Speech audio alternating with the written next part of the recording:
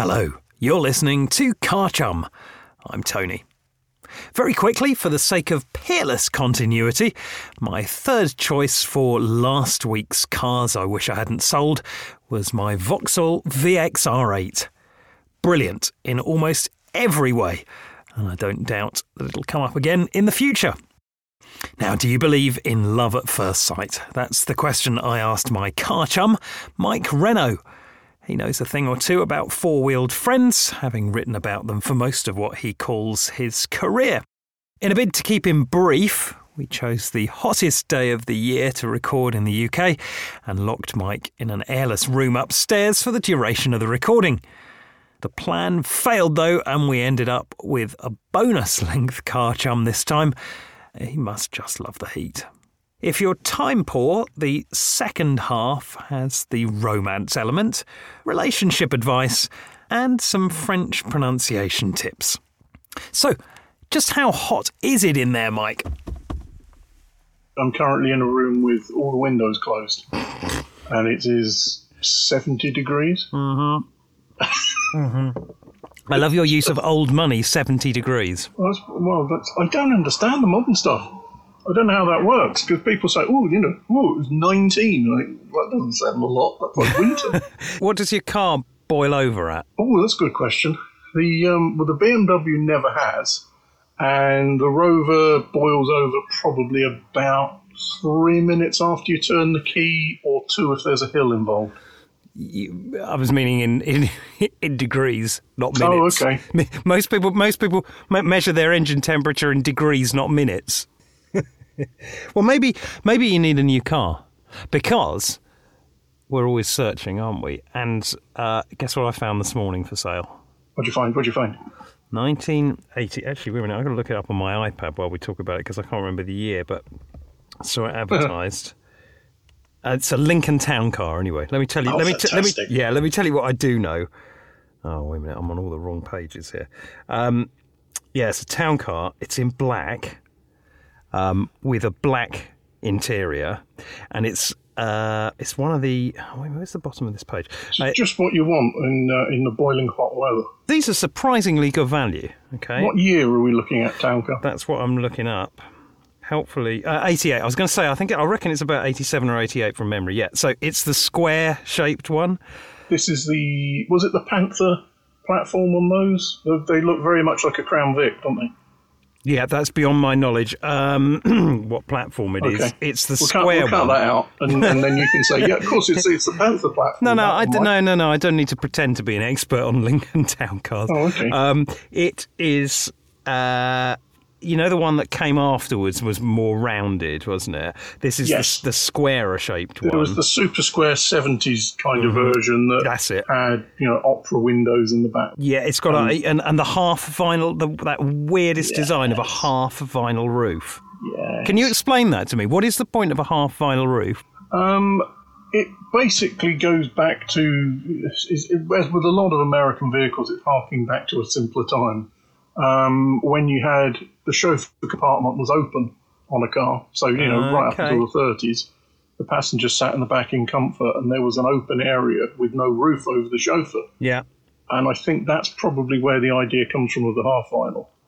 It's that what I think they used to call a coupe de ville, or just a de ville. Yeah. So with a half roof, and you probably get that even as far back as the horse and cart era. Was the passengers are protected and the driver isn't, because the driver was always a chauffeur. Because I'm always suspicious when I see a vinyl roof on a big car, or half a vinyl roof or something, and I think, well, this is a legalized cut and shut limousine, isn't it?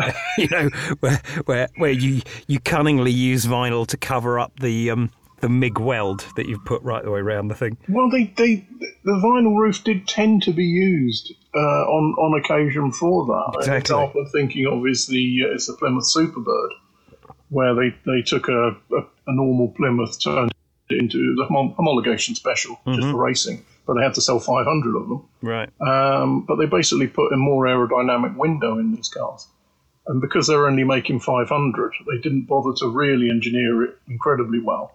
It was just a case of chucking some bits of metal and roughly finish it off with a grinder and a bit of primer, and then they all got a vinyl roof because that was it was just far quicker to cover it up. So when people start restoring these cars, they look at it and think, "Oh, that's been in some sort of horrendous accident."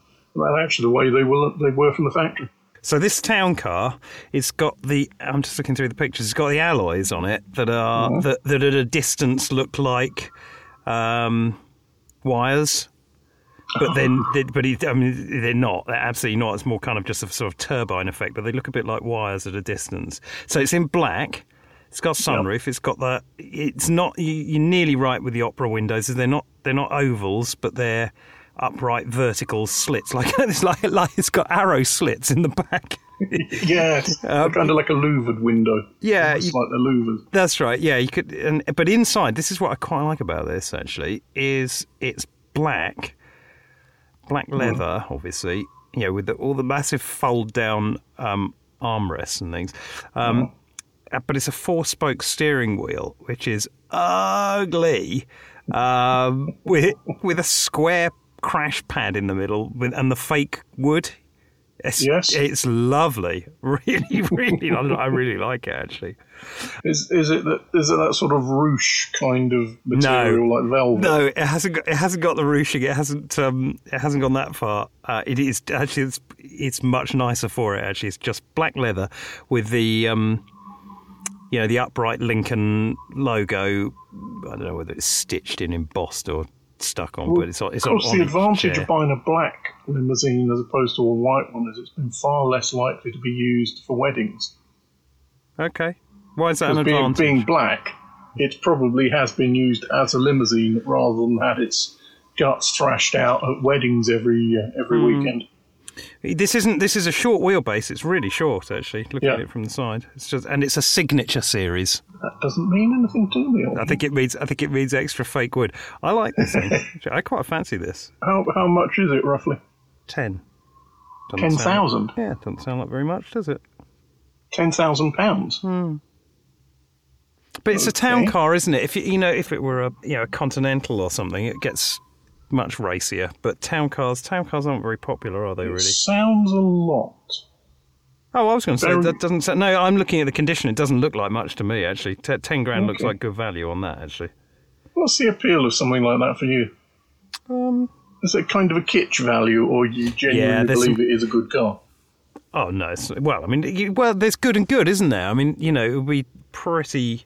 I've never driven one, but I can imagine having driven similar vehicles. What it is like. You've been on a bouncy castle, haven't you? Not at 70, I haven't. Imagine the most comfortable sofa you've ever sat in on a bouncy castle in a high wind, where you're thinking, "Ooh, this could be blown away at any moment." Yeah, but you feel relaxed enough that you could probably go to sleep. That's pretty much like driving any big Lincoln. Yeah, it's good fun. I'm not in a hurry. Most of the time, I'm not in a rush. What's the rush? And that leads me on to another one that I've fancied, actually, recently. I got an invite to a club that I'm not a member of, and I went along for their day out to go and meet them. Very nice day. And one of the guys showed me around the clubhouse, and they'd been on a big trip to Morocco, right? And had a fantastic time. Apparently, if you organise it kind of with another club over there, if you get a kind of like a twinning club, they lay on everything, and the police come out and they escort you. How cool is that? And they one guy, they told me the story. One guy got lost, got separated from the convoy, and the police actually stood at each junction and directed him. So it was like having a police sat nav. Each junction he turned up, stop, and the police would say, left, right, straight on down there, etc. Yeah, amazing. So anyway, they had a great trip. But the photo up on the wall, what was it? It was an MG, a later one, a plastic bumper one, in the foreground, and in the background, coming round the corner in the hills in Morocco, a Shadow one in silver. And it just looked lovely. And the guy that drove it said to me, he said, because I think he's got all sorts. Well, he has got all sorts of decent metal in the garage. But he said, I always take the Shadow, which he's owned from new, which again is pretty cool for a 71 think it was 71, 72. Shadow 1. I always take that because, it's a fairly gruelling drive around Morocco. He said, it's fantastic. You sit there exactly like you're saying in leather armchairs with the air conditioning on. And he said everyone else is, really, feeling the heat and feeling the dust and feeling what starts out being a great fun drive turns out to be hard work. But not in the Shadow 1. So it's a late Shadow 1. So it's got quite a few of the bits from the Series 2, from the Shadow 2 on it. I hadn't seen inside it, so I didn't see whether it got the later dash and whatnot. But no. What surprises me about the Shadow 1, and they are a great car, and I have managed to drive sort of 2 or 3 over the years, and Shadow 2s. Yeah. What surprised me is, could you think of Rolls-Royce, and they're selling cars around the world, but generally they only made about 400 a year of the Shadow 1. And that figure does change a little bit. But of the Shadow 1 4 doors, they made roughly 400 a year. Right. And then the things like the Corniches and so on, they probably made 100, 150 convertibles. They're still really quite rare cars. Yeah. When you consider how often you do see them, they turn up to shows. Obviously, they're very well built, so they last. And people, having spent a lot of money on them, do tend to take care of them. But they are still a pretty rare car. If you wanted to go out and find, a red one or a blue one, and you needed it next week, you'd think, Rolls Royces are everywhere. They're actually not. No, they're and pretty rare. The T series, the Bentley equivalent's even worse, isn't it? When there really are only a handful of those. Yeah, and they were just badged and different grille, weren't they? But they're super rare. In fact, there was one for sale last week. Again, it was only about 10, 12 grand. It looks really nice, actually. I don't think it was, it was never going to be a show winner, but it looked usable. There's only pictures, but not a lot of money. They have gone up though, like everything else. But some of the going up is because I think a lot of these cars are getting old enough now where they're being restored, aren't they? And so your actual the pool of average to rubbishy ones is diminishing. And so your opinion on the value is that everything's shooting up, which, it is, but you're actually looking at better quality stock as well, aren't you? They are, absolutely, like with virtually every classic car now. The only ones that are left are the unrestored originals, the very, very rough ones that are rapidly turning into parts cars, and the nice restored ones. The sort of entry-level, slightly shabby classic cars are getting rarer and rarer. Yeah. But Rolls Royce's Bentley's a lovely drive. You still own 2 of them? Got a backyard full of them. Just can't shift them, mate. I'm storing up all the rubbish for the future. Talking about the Rolls Royce Shadows, it reminds me of another car that saw and immediately wanted. It was at a car show. And it was a Shadow 2, but it was one of the conversions into an estate car. Never seen one. This one was done for one of the Who, and I don't think it was Keith Moon, but he'd had this thing specially built as an estate car. Wow. And they look fantastic, because they're such a square car anyway. They really, really suit the estate body, and I rather fell in love with this thing. Yeah, so another car kind of perhaps not in the same league as Rolls-Royce Shadows, perhaps not in the same league as a Lincoln Town Car, but Alfa Romeo 166, which was the big saloon of the late 90s, early 2000s. Yeah. And I used to work down near Brighton, and every lunchtime, go for a walk to get a sandwich, and I'd pass this Alfa Romeo dealership. And they had a brand new 166 3-litre in that kind of pearlescent white paint that sort of changed. It had a slight rainbow effect to it when the sunlight hit it. This thing was up on a turntable, and it just looked amazing.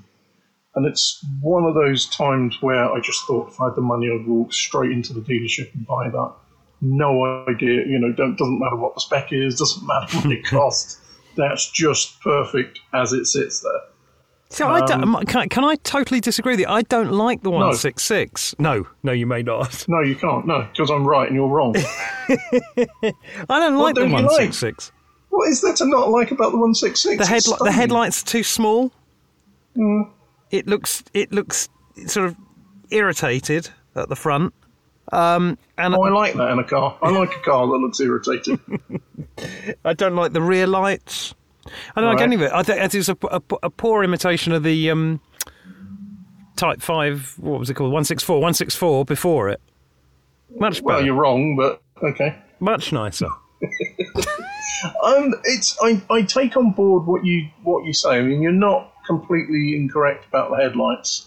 They do look small. It's not a perfect car, I suppose. I mean, there's so many flaws in the actual cars anyway. They're, even for an Alfa, they're temperamental. Mm-hmm. But there's just something about... I've never been a sports car person. I've always been a GT and a big sort of four-door car kind of guy. And the 166, just at the time it was around, and when I saw... And you very rarely saw them on the road anyway. They didn't sell many. It just struck me as just being such a fantastic-looking car at the right place and the right time. Would I still want to own one? Yes, it would probably be in the top 50, but probably not in the top 10 of cars I would want to own. But just walking past the showroom and seeing this one in pearlescent white, it just really did it for me. No, I understand. Actually, near us, there's it's been there. It's been there too long now, I think. I mean, it must have been sitting for at least a decade now at a sort of country village garage. Mm-hmm. So many of these left now, actually, are there? With cars sort of spilled out over the forecourt, just sitting there. They're not for sale. They're not being fixed. They're just there. You know, just an excuse to have a very cheap car collection for a lazy man. Yeah, except for they haven't moved forever. Presumably, this one it's a 164 didn't went in broken and has never re-emerged. But it's a pity because it's sat there, and of course their bodies at that point were very good. I don't know what it is, kind of mid-90s, 95, something like that. It's a 164. Again, it's the 3 litre, with those lovely chrome inlet runners and whatnot, and beautiful thing to look at under the bonnet. And I actually stopped, and the garage was closed. And actually, finally, after a decade of looking at it, went and had a little poke round it while the garage was shut. Climbed over the little fence and had a quick look. But it's it's still really solid, and it's in red, and it's got the black leather interior, and it's nicely specced up. But geez, what a job to put it back together. It's not good. But bear in mind, it went in there with something fairly fatal to start with. So you never know. I mean, you kind of take a chance on any car, but I know people. You yourself, we've mentioned in the past, you bought a Range Rover that are supposed to be the most horrendous cars possible, and yours was absolutely great and never went wrong on you. No. I know people who've done that with Citroens. Yeah. There's sort of 70s Citroens, and people, well, virtually any Citroen really, from the 50s onwards to up to the 90s and beyond, have this reputation for being horrendous. But I know people have pulled them out of swamps, and all they've needed is a £10 piece or a couple of fuses and a good clean out, and they've gone on to be absolutely perfect cars. You kind of take a chance. I know, but I tell you what will irritate me on that Alfa is the fact that I could have gone 10 years ago, when I first started looking at it, before it had sat outside for 10 years, number one, and deteriorated. Number two, before it had actually kind of escalated in value at all. In other words, so 10 years ago it was worth nothing. Now you might actually question that actually if it is a potentially decent one, it might actually have some value to it. So I think those two things would just nettle me too much to actually progress it. But it's a pity. So I kind of get the 166 thing, but either the first gen or the second gen, after they sorted out the lights at the front. Once they made the lights at the front bigger, I mean, I think they must have sold about 3 in the UK by that point. But I don't. They were rare cars. Yeah. The first generation of 166, you did see a few of them. The second generation, they put on the deeply feminine, shall we say, deeply feminine V grille at the front that they got very into, and they expanded the headlights. I'm secure enough in my masculinity to drive one of them. I don't mind if people look and go, "Oh, you've got a woman's car." Or at least the front bit anyway. I'm not. I don't mind. The other thing that bothers me about about them actually and the V6s is, and this again is irrational. All right, and I accept that it is because I'm not. That'll stop you, Tony. I'm not a like a rear drive nut or anything. I actually quite like front drive. I know what you're going to say. Yeah, that car. It's front wheel drive. Yeah, and it just doesn't. I don't know. It wouldn't make any difference in the real world. None at all. I accept that. Well, until you spun off at a corner, it probably would. That would be the point where you think, I wish these had been rear-wheel drive. Yeah, because it's going to be nose heavy. But I don't think, look, in the real world and just driving normally, I don't think that matters. I actually really genuinely do. But it's just this irrational thing at the back of my head that says this is a big luxury car with sporting pretenses and pretenses even. And it has a V6, lovely engine in it, mounted the wrong way round, driving the wrong wheels. That would just bug me. And I don't know whether, I doubt they've got limited slip diff on the front. No, they wouldn't have. I doubt it very much. But I believe it may have been an option on the bigger engine ones, but I am making that up, really. But again, no one would have specified it because it's not really that kind of car, is it? But so it just, I don't know, there's just too much stacked against it for me, so I'm out. No, fail.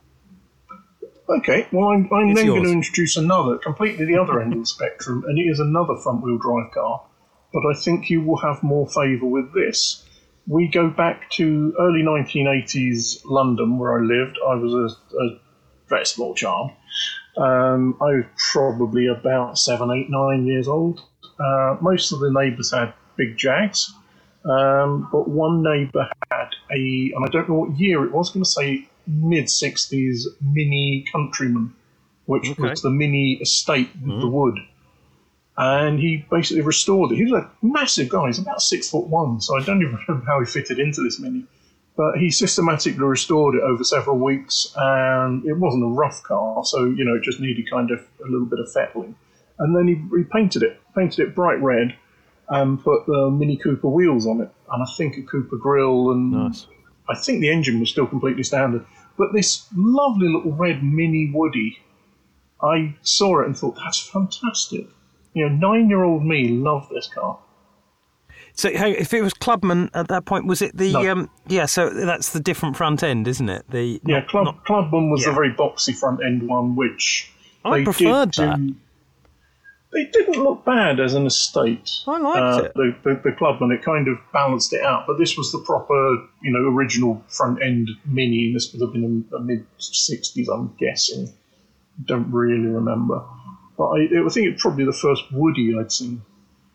And were they genuine wood? I got a feeling they were genuine wood on the early Countrymans, and then the Clubman versions that you said, I think were the sort of Dynoc plastic. Mm-hmm. But obviously, Morris Traveller, they were structural. They weren't. The wood wasn't structural on the Mini, I believe. No, come on, because they did it without, didn't they? So yeah. Yes, of course, yes, it was an option, wasn't it, on the Mini?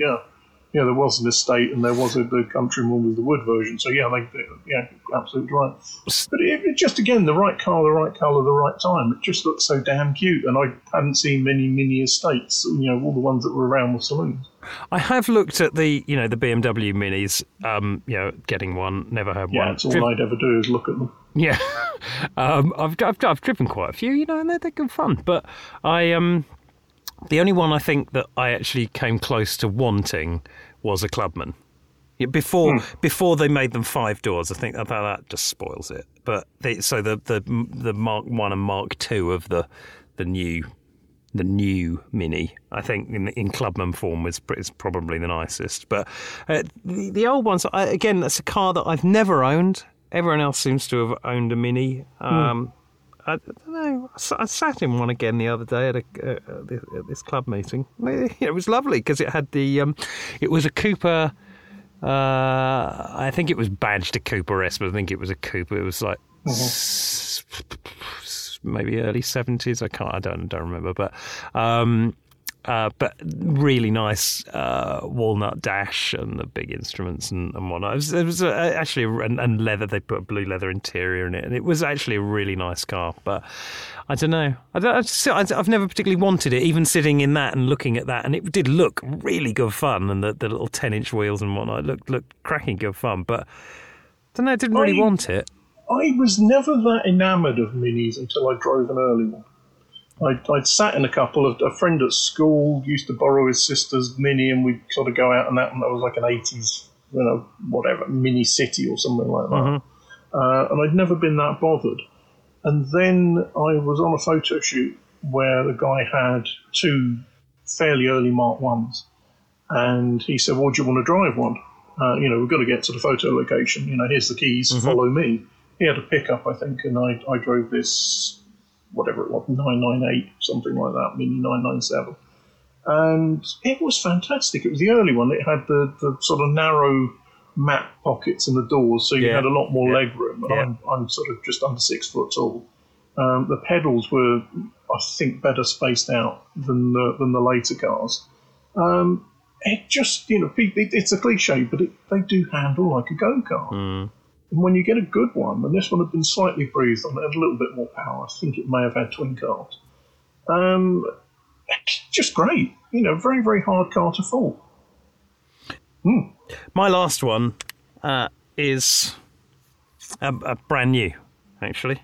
God, this better be good. Well, I was at Homebase the other day.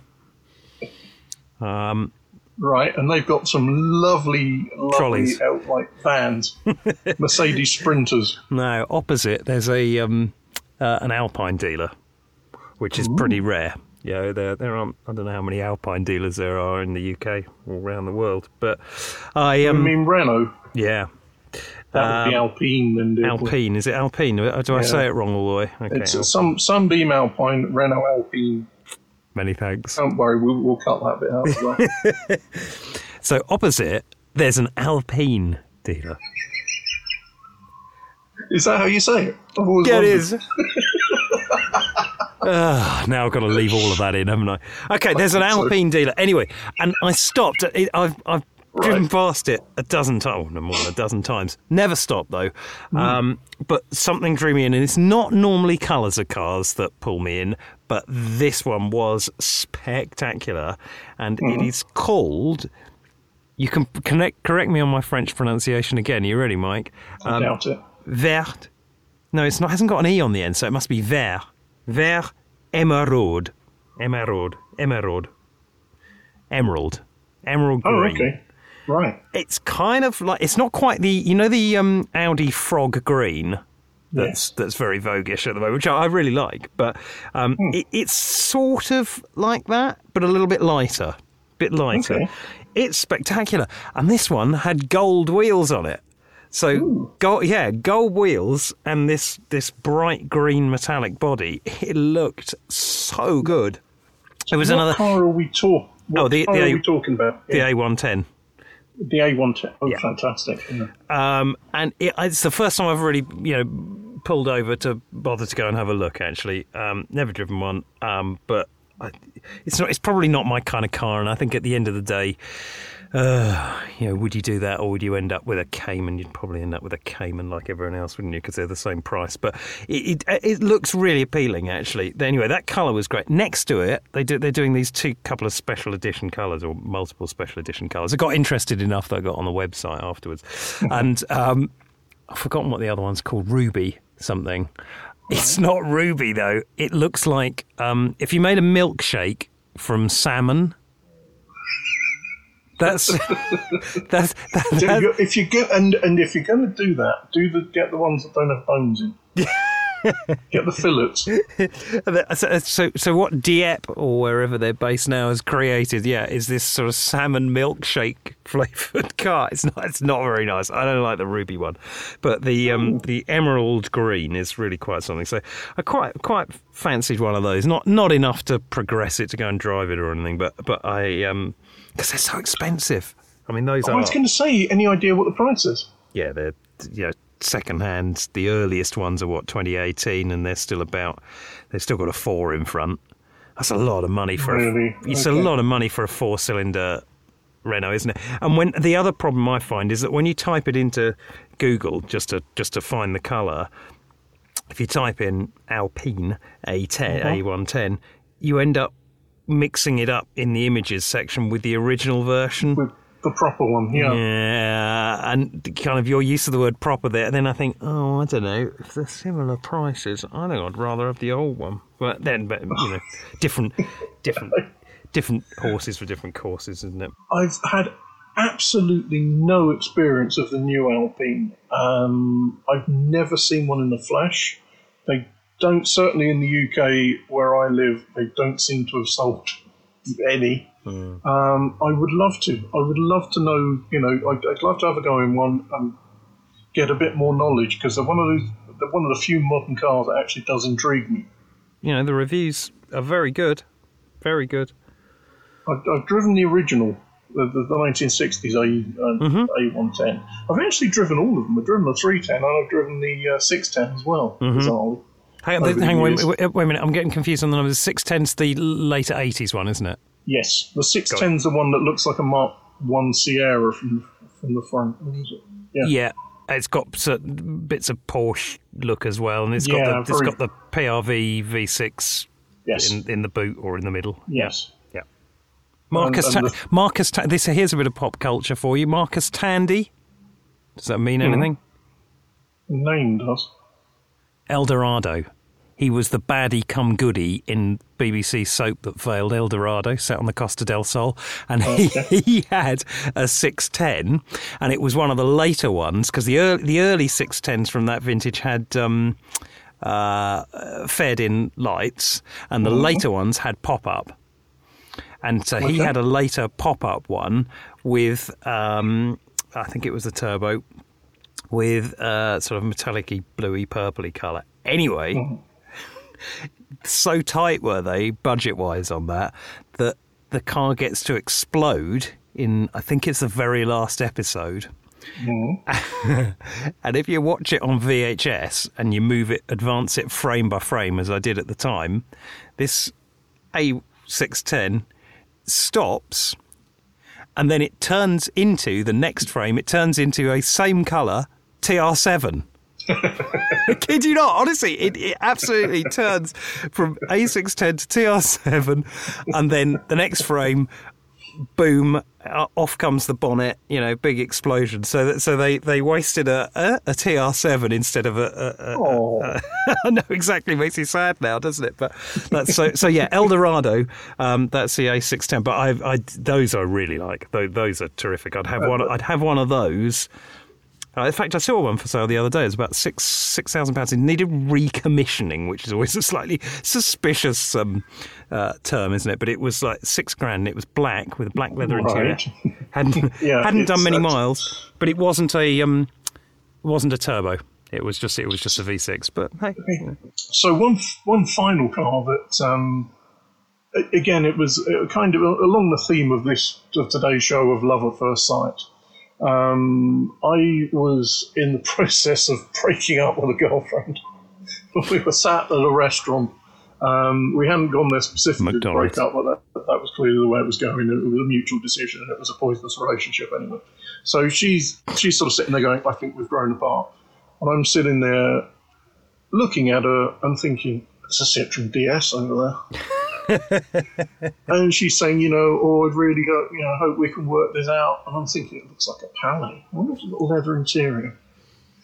And she carried on, pouring her heart out, and I wandered over and had a look at it. So, I can't imagine why this went wrong to start with. I think it was probably earlier in the relationship when a Citroen SM went by.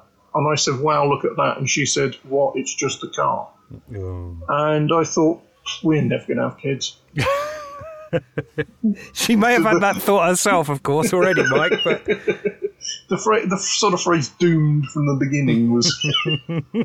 But it was a lovely Citroen DS. And I'm sure she was a lovely girl for somebody, not me. But just the lovely Citroen DSs, I've always wanted one. They're just one of those cars that, again, yes, the front-wheel drive.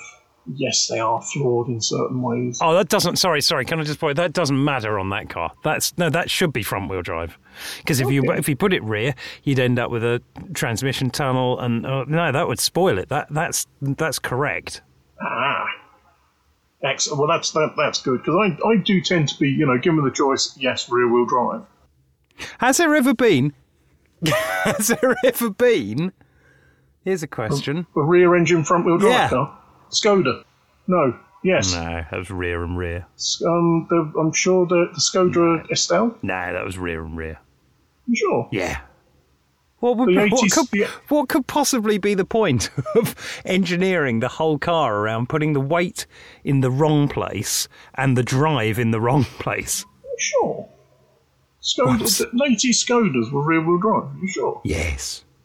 Yeah, because that was one of the gags, wasn't it? Yeah, I want a rear-engined, rear-wheel drive sports car, and everyone thinks 911, but it. No, I haven't got that. I've got a Skoda Estelle with, in coupe form.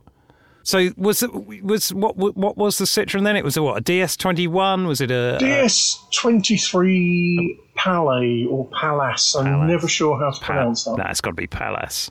Probably is Palace. Yes, it had leather interior. It was in that nice kind of shade of blue that's not like a French blue, but was a metallic kind of mid-blue, really nice, left-hand drive, 5-speed, column shift. Mm-hmm. Don't ask me what the girl's name was.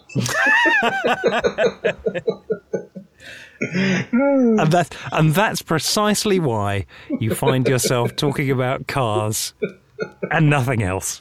So that's why I'm so terribly alone. It was a lovely car. I've always had a soft spot for those big Citroens, as I think probably most people do. It's one of these things that, where you can judge someone's character fairly quickly. If they say, "Oh, I hate Citroens, they're all rubbish," you think, well, you've never driven a 2CV. If you've never driven an SM or a DS, you know not of what you speak. It's the pub expert's instant guide to the idiot. When they say things like that, Alfa Romeo's all rust, don't they? Well, no, they don't, actually. A lot of them do, yeah. Well, no, only up to a certain vintage, only up to what, last year. No, that is clearly nonsense. No, I really like Citroens. There are lots of modern ones I'd have as well, actually. Very keen. Have you owned Alfa Romeos? No. I really, really, really nearly bought a Sud, which was absolutely lovely. It had been restored, and it was a 1.5. It was the right spec. It was nice. It had alloys and whatnot. I don't know. It wasn't a Cloverleaf, but it was it was a nice, really nice car. I don't know why I didn't, actually, but I mean, we're going back a lot of years, and it had been restored. At that time, you restored something like that and it was worth substantially less than what you'd put into it. Yeah. So it was a great buy.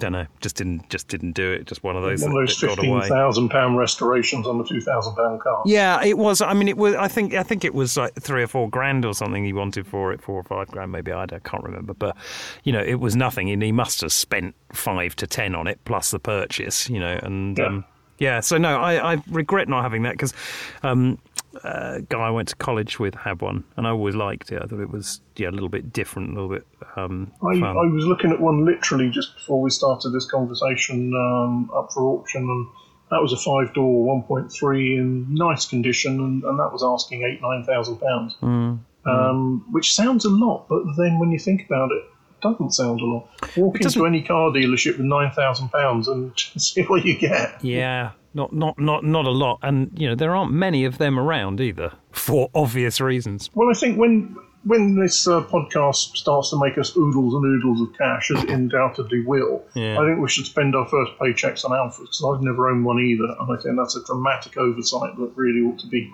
Before they take away all our freedoms of owning all cars. So the takeaway from that, then, is if you want to make Mike suffer, like and subscribe and all that sort of shit. Yes. Yeah. Like, subscribe, push the bell icon. Oh, no, wait, that's YouTube. I'll leave that to you. They've got nothing to like yet, have they? So what... it's terribly hard. I'm sure we've done something good. What is your drive away out of the selection of today, then? I really would like to see that Lincoln Town Car you mentioned. I'd form an opinion on that. What else do we talk about? I do like a Shadow 2. They have their faults, but to be honest, behind the wheel of one, you do feel invincible, and they do handle better than you'd expect. Rolls-Royce Shadow 2, you throw into a bend, and if you know what you're doing, you do come out the other end thinking this is surprisingly decent. Or you do just come out the other end, yeah. I mean, you go backwards, but no, they are lovely cars. I still think, above all, a Citroen DS. I love Citroen DSs, and no one will ever change my mind. And you? I think probably the Shadow 1. If not that, here's a total curveball, because, as I say, I haven't even driven it. I don't even know if I fit in it. The Alpine A110. Original or new? No, I'll take the new. Yeah. Original ones are really good fun, but Lord, they're tiny. And you do fall out of love with a car when it breaks down outside of Wisley, just on the approach to the M25, and you have to stand next to the thing for 3 hours while traffic builds up and answer the same question, the answers to which are, it's an Alpine, I don't know. Those questions being, what is it, mate, and what's wrong with it?